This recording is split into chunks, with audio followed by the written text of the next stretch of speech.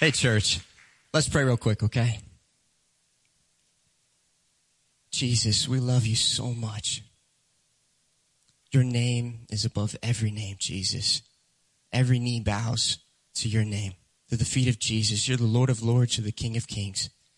And this morning, as I come before you, Jesus, I offer myself just as your bondservant. Empty me, Jesus. I pray that every word of Zach would be void, and that your word would never return void, Jesus. I ask that you would take a hold of my tongue. I give myself over to you fully. Come, Jesus. Touch hearts. We love you, Jesus. In your name we pray. In Jesus' name, amen. Boy, oh boy. The first thing that I just want to say that I felt really like the Lord put on my heart is that I only ever want to do what I see my Father in heaven doing. And I only ever want to say what I hear him say. That he's Abba. He's Lord in my life. I am nothing without him. And I truly believe that his word is totally sufficient. And that there's nothing that I can bring you this morning that would ever rival what he can bring you. So I've been praying all week that I would just be emptied and that it wouldn't be me speaking, but that it would be him. And so as I studied this passage, we're in Mark 5. If you guys want to flip to Mark 5, we're really going to stick to the text because I truly believe that his word is so sufficient and I have nothing else to offer you but his word and the revelation that he gave me from it. And so as I was studying, I found myself just brought to my knees in repentance. And that his word came alive to me in such a way that I saw some of the lies and the deception of the enemy that I had been believing. And that I had relegated him to less than his ultimate authority and power. And that I needed to properly place him back again on the pedestal that he deserves and the authority that his name holds and what he has to offer us in the power of Christ's name. And that I'm merely just his servant and I have nothing apart from his name. But when I pray in the name of Jesus, there is power. Power over darkness. Power over the demonic. Power over the gates of hell. And that he has founded his church upon a firm rock that they will never prevail against. And that rock is Jesus Christ. So let's honor and glorify him today in his word and be brought to our knees in reverence and fear of who Jesus Christ is. So his word's sufficient. Let's read. We're starting in verse 1 of Mark 5. And it says this. They went across the lake to the region of Gerasenes. When Jesus got out of the boat, a man with an impure spirit came from the tombs to meet him. This man lived in the tombs, and no one could bind him anymore, not even with a chain, for he had often been chained hands and foot, but he tore the chains apart and broke the irons on his feet. No one was strong enough to subdue him. Night and day among the tombs and in the hills he would cry out and cut himself with stones. When he saw Jesus from a distance, he ran and fell on his knees in front of him. He shouted at the top of his voice, "What do you want with me, Jesus, Son of the Most High living God? In God's name, don't torture me." For Jesus had said to him, "Come out of this man, you impure spirit." Then Jesus asked him, "What is your name?" "My name is Legion," he replied, "for we are many." And he begged Jesus again and again not to send them out of the area. A large herd of pigs was feeding on the nearby hillside. The demons begged Jesus, "Send us among the pigs. Allow us to go into them." He gave them permission, and the impure spirits came out and went into the pigs. The herd, about 2,000 in number, rushed down the steep bank into the lake and were drowned. So what we have presented to us here is a wretched character, maybe the most wretched character in all of Scripture. I heard one theologian liken him maybe to Job But it seems as if this man was tormented and tortured in his mind in the captivity of the demonic forces, a legion, thousands of demons that had entered in and resided in him as their home. And as I first approached the subject, I found myself a little bit afraid. This isn't a passage of scripture that should be taken lightly, nor is this something that we talk about in our day-to-day lives. It's normally almost even, I think, deliverance in and of itself can be a taboo subject that we would seek to kind of just hide off in the corner. We'll broach it. We know Jesus has power. He did it, but that's not for me, right? And so as I read this passage, the fear of the Lord fell upon me. And I just want to go back. And if you have the Bible in front of you, if you have a phone, I want to go very carefully through each and every verse, picking out pertinent details, and then offering you some of the revelation that I felt God was putting on my heart. So as we go back to verse 1, let's read again. They went across the lake. Let's be reminded that this lake was the Sea of Galilee. Jesus and his disciples, just before this, had gone out on a boat. Jesus had fallen asleep while a storm that many theologians think may have been a tempest, a demonic, supercharged, supernatural, natural event, caused for all of his disciples to tremble and believe that they were going to die.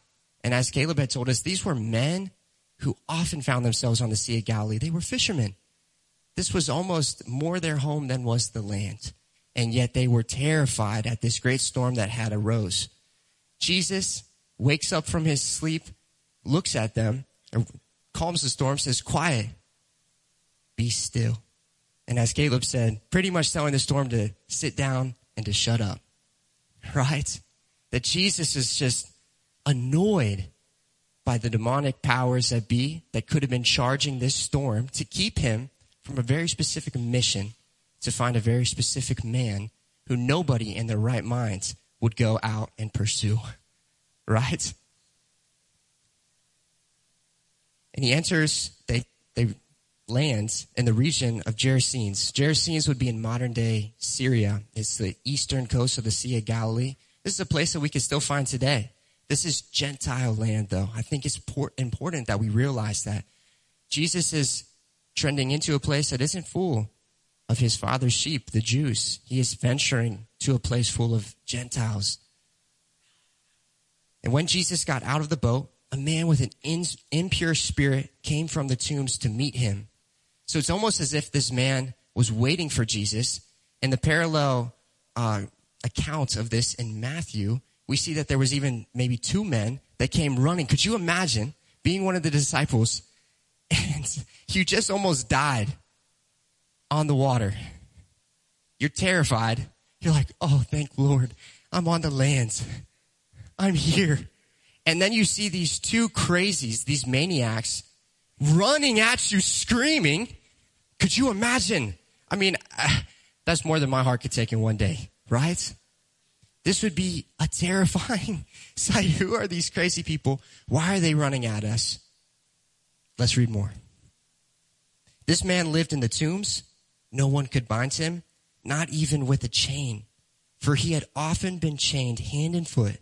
But he tore the chains apart and broke the irons on his feet. It tells us in Luke that this man also was nude, that he had no clothes. That we see here he was a very strong man. Could you imagine having iron steel clasps on your hands and your feet and having this supernatural strength to break the binds that the people had tried to keep him restrained with? Because this was not a normal man. This was a dangerous man. It's a scary man. This was somebody that you wouldn't want around your kids, that you wouldn't want around your business, you wouldn't want around anywhere. So they've sent him off to the tombs, and he's broken free of every time that they tried to bind him. No one was strong enough to subdue him. Day and night among the tombs and in the hills, he would cry out and cut himself with stones. So more than that, we see that he's probably a bit of what we would consider today a mental ward patient almost. Somebody who we would try to diagnose, we would look to medicate, and we would take away from society, put them up in a room, and keep them out of sight, right? This is somebody who is so tormented that he desires to hurt himself. He enjoys living amongst the dead.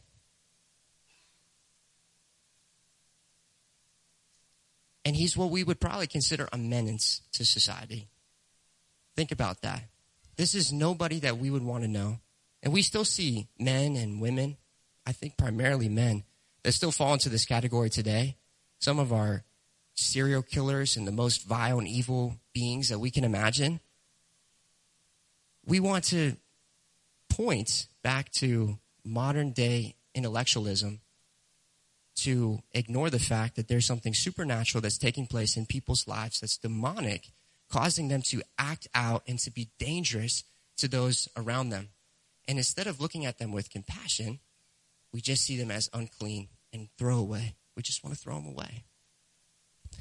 And so, as we continue to the next verse, he saw Jesus from a distance. He ran and fell on his knees in worship. And in other translations, they use the word, I just said the word worship. I didn't mean to say that. He just fell down before him. But in other translations, they say worship. Now imagine this man, evil as can be, running to probably just terrify these men who have landed on the shore, seeing it fit now, coming into the presence, realizing who he is standing before, that he must fall to his knees in worship. Never in his life has this man bowed to anyone, nor been capable of being bound by anybody. And yet, he falls on his knees in the presence of Jesus. He shouted at the top of his lungs, "What do you want with me, Jesus, Son of the Most High God? In God's name, don't torture me." Son of the Most High God is the same title that Satan approached Jesus in the wilderness with. Satan and his minions understand who Jesus is and whose son he is. The power that comes with being the Son of the Most High God. And if we go back to Matthew 8:28, this is what they said. The demons within this man asked, "Have you come here to torture us before the appointed time?" So more than that, the demons recognize that within the microcosm that is our world, that there is a specific order upon which God has mandated evil to exist, and that there is a schedule, a time and a place when evil will be banished for all time. Totally defeated, conquered, and put away into an abyss that's endlessly deep. They will never return. But they understand the chronology of all of this, that there's a specific order that God intends. So they don't understand why Jesus is standing before them, before the given time. And it tells us in Luke that they begged repeatedly not to be ordered into the abyss. The abyss is something that we learn more about in Revelations 9 and Revelations 20. It's a place where Satan will finally be banished, as I just said, the lake of fire, the final resting place of evil after Jesus triumphs. And so this is what then Jesus says to him. For Jesus had said to him, "Come out of this man, you impure spirit." And many theologians believe that he said that over and over again. That at first these demons were resistant, unwilling to yield and listen to Christ.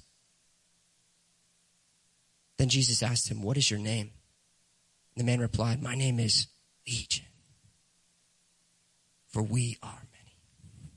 Probably much more terrifying than I could ever do. Legion represents, in Roman terminology, a troop, a militant order of 6,000 men. So there were thousands of demons residing within this poor, wretched creature. He was saturated with evil, filled probably to the brim. And we can recognize that this demonic power that was in him was very much so unified They had an authority system that they answered to, and they loved and relished in the fact that they had strength in numbers. Something oftentimes I think as believers we don't consider enough. That the forces of evil are very much so united in a common purpose to come against the things of Christ and his people and his church. And there are many moments when we find ourselves, just as a church in America, undivided, frustrated with one another, at odds, while we face a foe who is fully united. That's a little terrifying. And he begged Jesus again and again not to send him out of the area. Something we realize here is that if we go back to the books of Daniel, it talks about a little bit that it was almost as if demonic forces and entities were assigned geographic locations almost that they would exist amongst. And there were principalities and power that had certain degrees of authority that was often legally given to them by the people that resided there through the ways in which they disobeyed and rebelled against God. And they would have a hold and a grip over that location. And these demons loved the fact that they had the ability to torment this specific region and that the light of Christ had yet to dawn to the Gentile people of Gerasenes.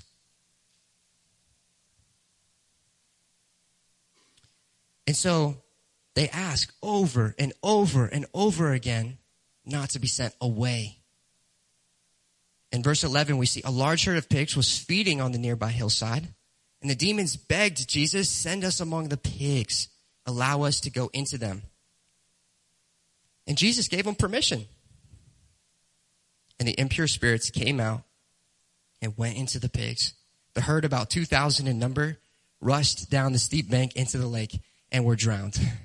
And as a lot of people would say, it was a suicide. I actually heard that over and over, and I wasn't going to stoop to that level, but I thought it was too good to pass up. Literally, almost every pastor I heard preach on this used that line, so I'm not the one who came up with that.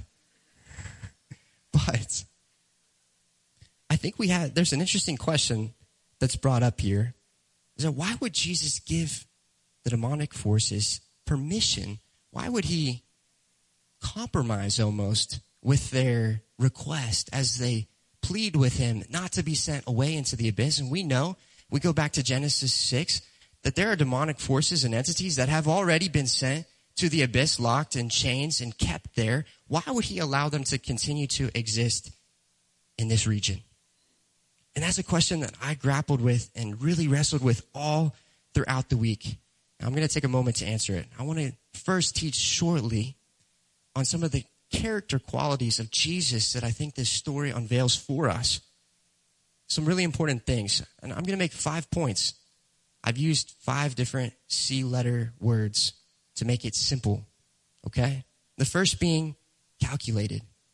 Jesus was calculated. He had a specific purpose that he was looking to achieve.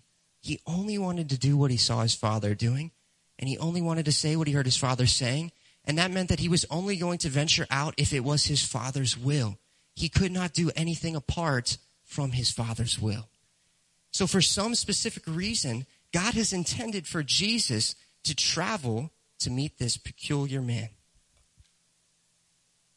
A pretty vile and disgusting and unclean man. We see over and over again that in a Jewish context, he has marked himself unclean.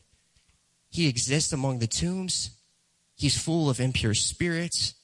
He lives in a region where they have herds of swine, and pork is something that they are obviously then consuming.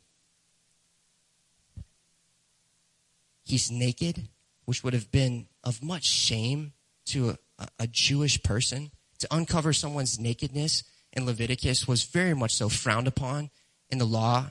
And so therefore, this man is the last person that we would expect, and just the most impure, wretched soul that Jesus could probably find himself in front of. This is not who a Jew would expect the Messiah to go hang out with.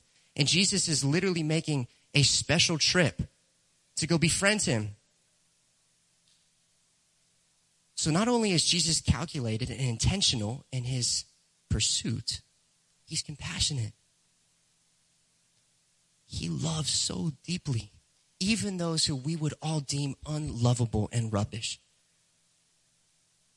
He's all merciful. And his intention is to seek us even in our misery, our wretchedness, our depravity.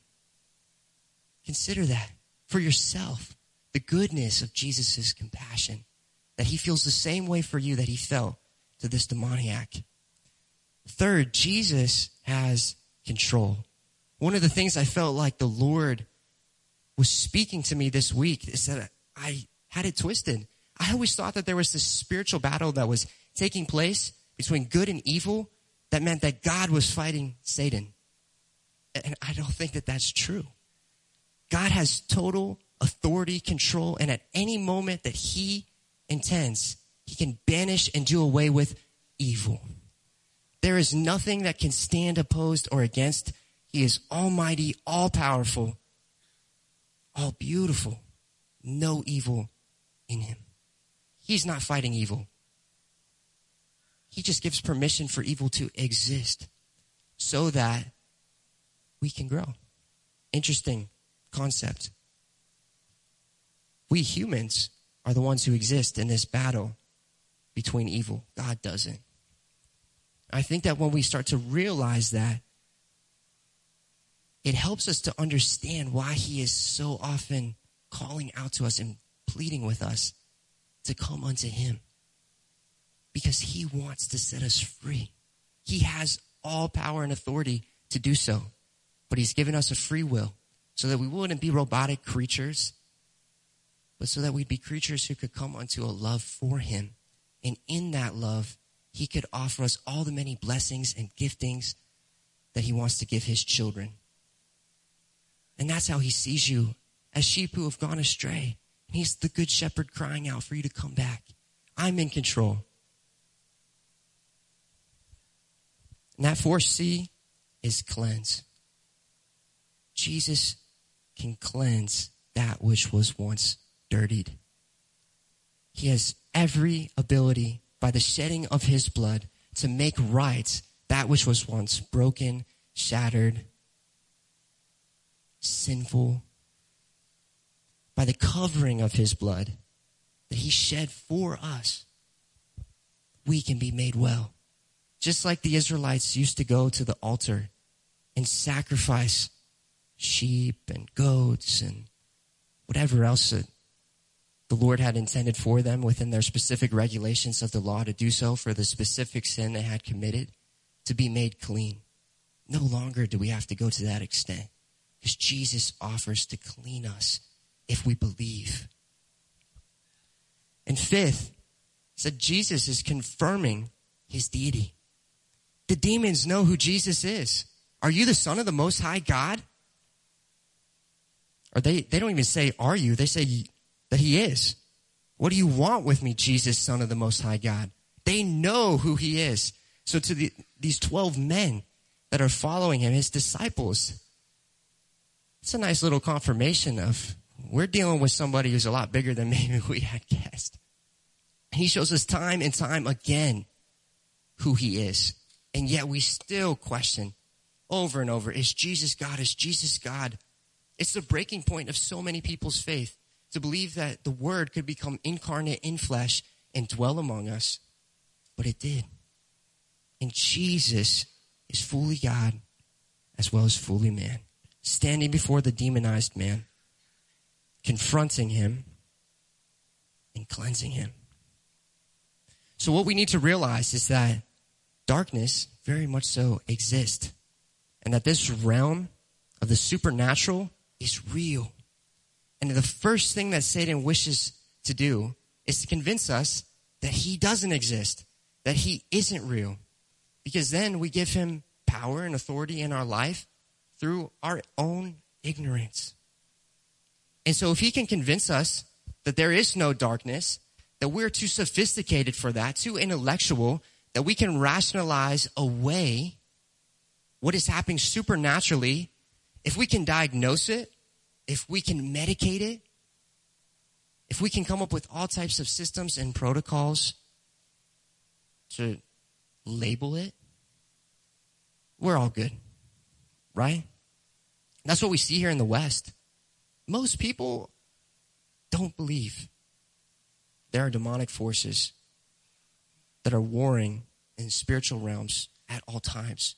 It tells us in Ephesians 6:10, it's a verse that many of us probably know. And I'm forgetting the very first line of it in my head. Here we go.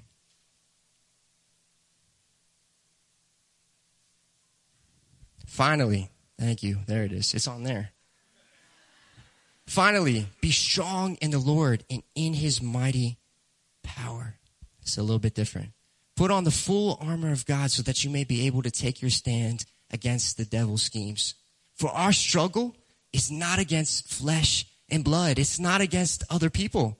It's against the rulers. It's against the authorities. It's against the principalities and spiritual forces of evil in the heavenly realm. So he tells us to stand firm then, and on the day of evil, to take up the full armor of God, with the belt of truth buckled around our waist, with the breastplate of righteousness on and in place, with our feet fitted with the readiness that comes from the gospel of peace.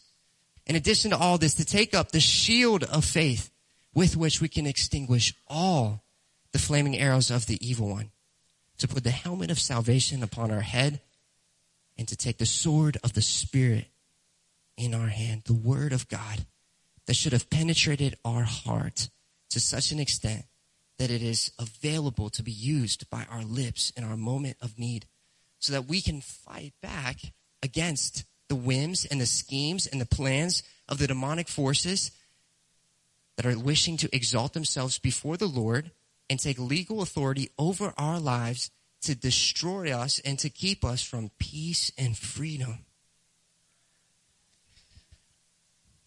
And so the second thing that Satan wishes to do, once we come to an understanding that evil forces truly do exist, is that he wants to make us afraid of them. And this is what so rocked me between the eyes this week. I was just sitting there and I realized some of what I said earlier. This is a bit of a touchy subject amongst the Christian community. And though I knew that Jesus had total power and authority, and I know that in my life I've come into contact with those who are demonized and under the authority of the enemy, I found myself often in this wishy-washy place of fighting back against, but also being afraid. Almost like a kid who's afraid of the dark. You know there's nothing there in your basement. I grew up in a place where we all had basements. And I was scared of the dark in my basement. And it always felt like there was some icky spiritual thing that was going on down there when it was dark that I didn't want to put myself in front of. And so, yeah, I was a track guy. I can run up a set of stairs. And I was zipping up those stairs, man, as fast as I could. And I was afraid. And so what we do is, out of this fear, I think we vilify the demonized. And we set up protocols and we hide away our children. And we look at every turn to run that person out instead of to bring them to the altar and the feet of Jesus, where there's freedom and deliverance. And I had to repent.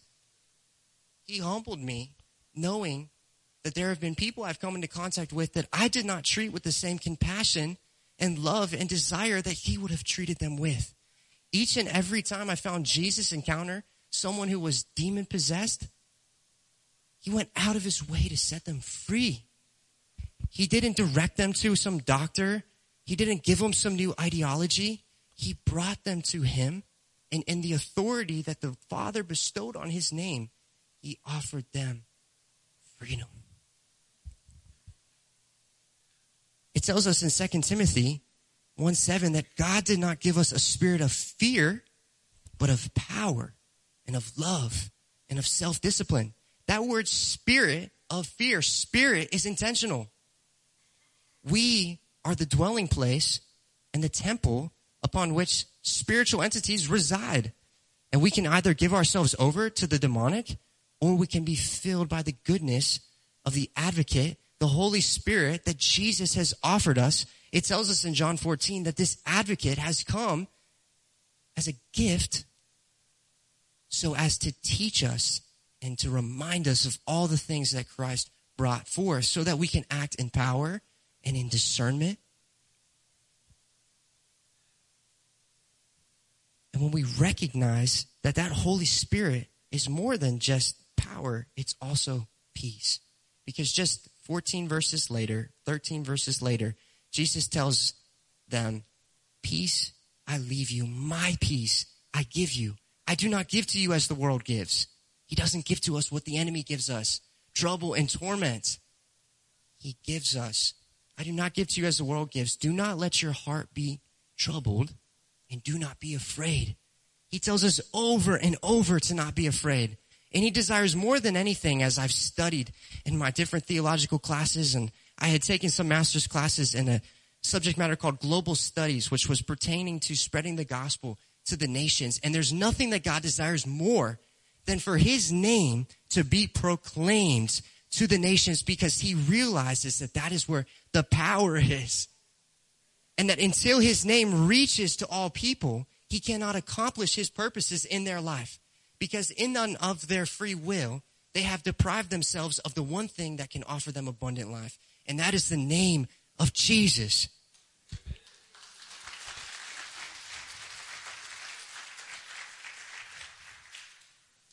And so as we apply these words, I want to remind us of some of the commissioning that he has placed on our life. And I didn't offer this full verse to go up, but if you would take us to Mark 16, verses 17 and 18, and I'm going to read a few verses before that as well.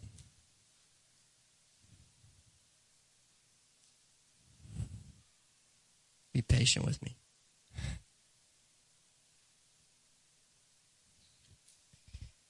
Jesus says this, starting in verse 15. Go into all the world and preach the gospel to all nations, to all creation. Whoever believes and is baptized, just like what we witnessed this morning, will be saved. But whoever does not believe will be condemned. And these signs will accompany those who believe. In my name, they will drive out demons. They will speak in new tongues. They will pick up snakes with their hands. And when they drink deadly poison, it will not hurt them. They will place their hands on sick people and they will recover. So in our application of understanding the gospel message that has saved us, we have to realize that that message is not devoid of power and demonstration. And one of the things that I felt just so deeply he was placing on my heart is that if it tells us in James 2 that even the demons believe in the Most High God and shudder, we have to ask ourselves, do we? Do we have this awe and reverence and acknowledgement of God in his power and might? Because the only reason the demons shudder at his name is because they know he has total authority over them. He is their Lord as well, whether they like it or not. So have we merely acknowledged him without his power? Because I think it's really easy to do that. And we look at the westernized church and we begin to ask ourselves, why doesn't he seem to move in the same miraculous ways that he did in the New Testament? Why? And I think a big reason for that is because we lack faith. It's the same thing that he looked at his disciples just before this and, oh, you little children, you lack faith. And then from that point, why would we lack faith in his power? Has he given us any reason not to believe that he will do and accomplish the things that he's done before and he said he will in his promises? Why do we not believe that? And it's often, I think, because, at least for my whole life, we didn't teach that in church. And in the ceasing of teaching, we have found ourselves deceived. And more than just Satan looking to express himself, to glorify himself through the torment and the destruction he can have on one's soul, his first and foremost priority that he desires is to exalt himself as an angel of light and to infiltrate into the body of believers as a wolf in sheep's clothing, looking to deceive its people to forget and to do away with the power that God has offered his people. And so many, and I don't want to stand up here in too much authority. I don't want to think that my thoughts are exalted in any way. I'm just a humble servant of the Lord, and I felt truly like this is what he placed on my heart to say, that many of the churches amongst our land have been deceived and forgotten who God intended them to be. And that as his people, he wishes to set the captives free, to give sight to the blind, to restore hearing to the deaf, to allow the lame to leap for joy. He wants to set the prisoner free. And that doesn't mean just the people sitting in jail. That means each one of us walking around in our day-to-day jail cells that we have put ourselves in because we're not willing to receive his invitation and to remember the power that he's given us in his name and to repent of where we've been deceived so that we can be cleansed. So I don't have that much more time. But it tells us in James 1:22 to not merely listen to the word and so deceive yourselves, but to do what it says. I like this version. But be doers of the word and not hearers only, deceiving yourselves. So this morning, as I've stood before you, I hope that I've given Scripture its proper integrity, that it is sufficient, and that as we look at it, we can see who God intends us to be. And now, I'm compelling you to apply it to your life. That if you have been deceived, my hope and my prayer this whole week as I was on my face was that chains would be broken and that the power of God would exalt itself and that people would remember his name and that it would pull them out of the prison cells that they sit in and that they would desire freedom, that the Holy Spirit would just come upon your heart in such a way that you would run to this altar space and that you could find freedom, that he offers that, and that we can look like and replicate what was occurring within the early church. There's no reason that we need to look differently than what the very first believers looked like. We're still the church. We're the same entity. We're the ecclesia. And sometimes over decades and millennium and thousands of years, we forget. And I think that God wants you to know that that's okay. Because he'll remind you. And that's why he gave you his word. In the beginning was the Word. The Word was with God, and the Word was God. He was with God in the beginning. Through him, all things were made that have been made. And it tells us in verse 14 of John 1 that the Word came and made its dwelling place among us. Are you open to him dwelling in you? Do you desire the Holy Spirit? We're about to have a moment here in the altars, and we've had this just wonderful example of the transformation power that takes place in the water right before this. I feel like the Holy Spirit is alive and active in this place and is crying out to hearts, and I'm asking you to not be afraid, that he wants to give you his peace, but you have to receive it. He wants to deliver you, but you have to want to be set free. He's crying out to you, and he loves you, and he views you just like he viewed the demoniac, as the one that he's willing to leave all the other ministry he was doing amongst his own people behind and come running, pursuing. He was willing to endure the storms, which was nothing for him. He has power over the natural, and he has power over the supernatural. And he has power in your life. So come to him. He loves you so much.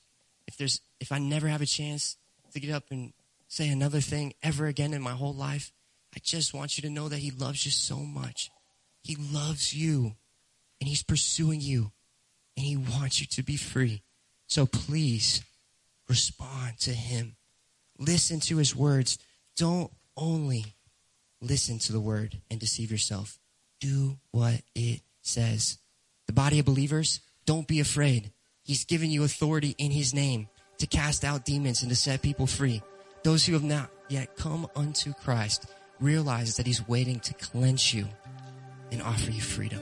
And he loves you.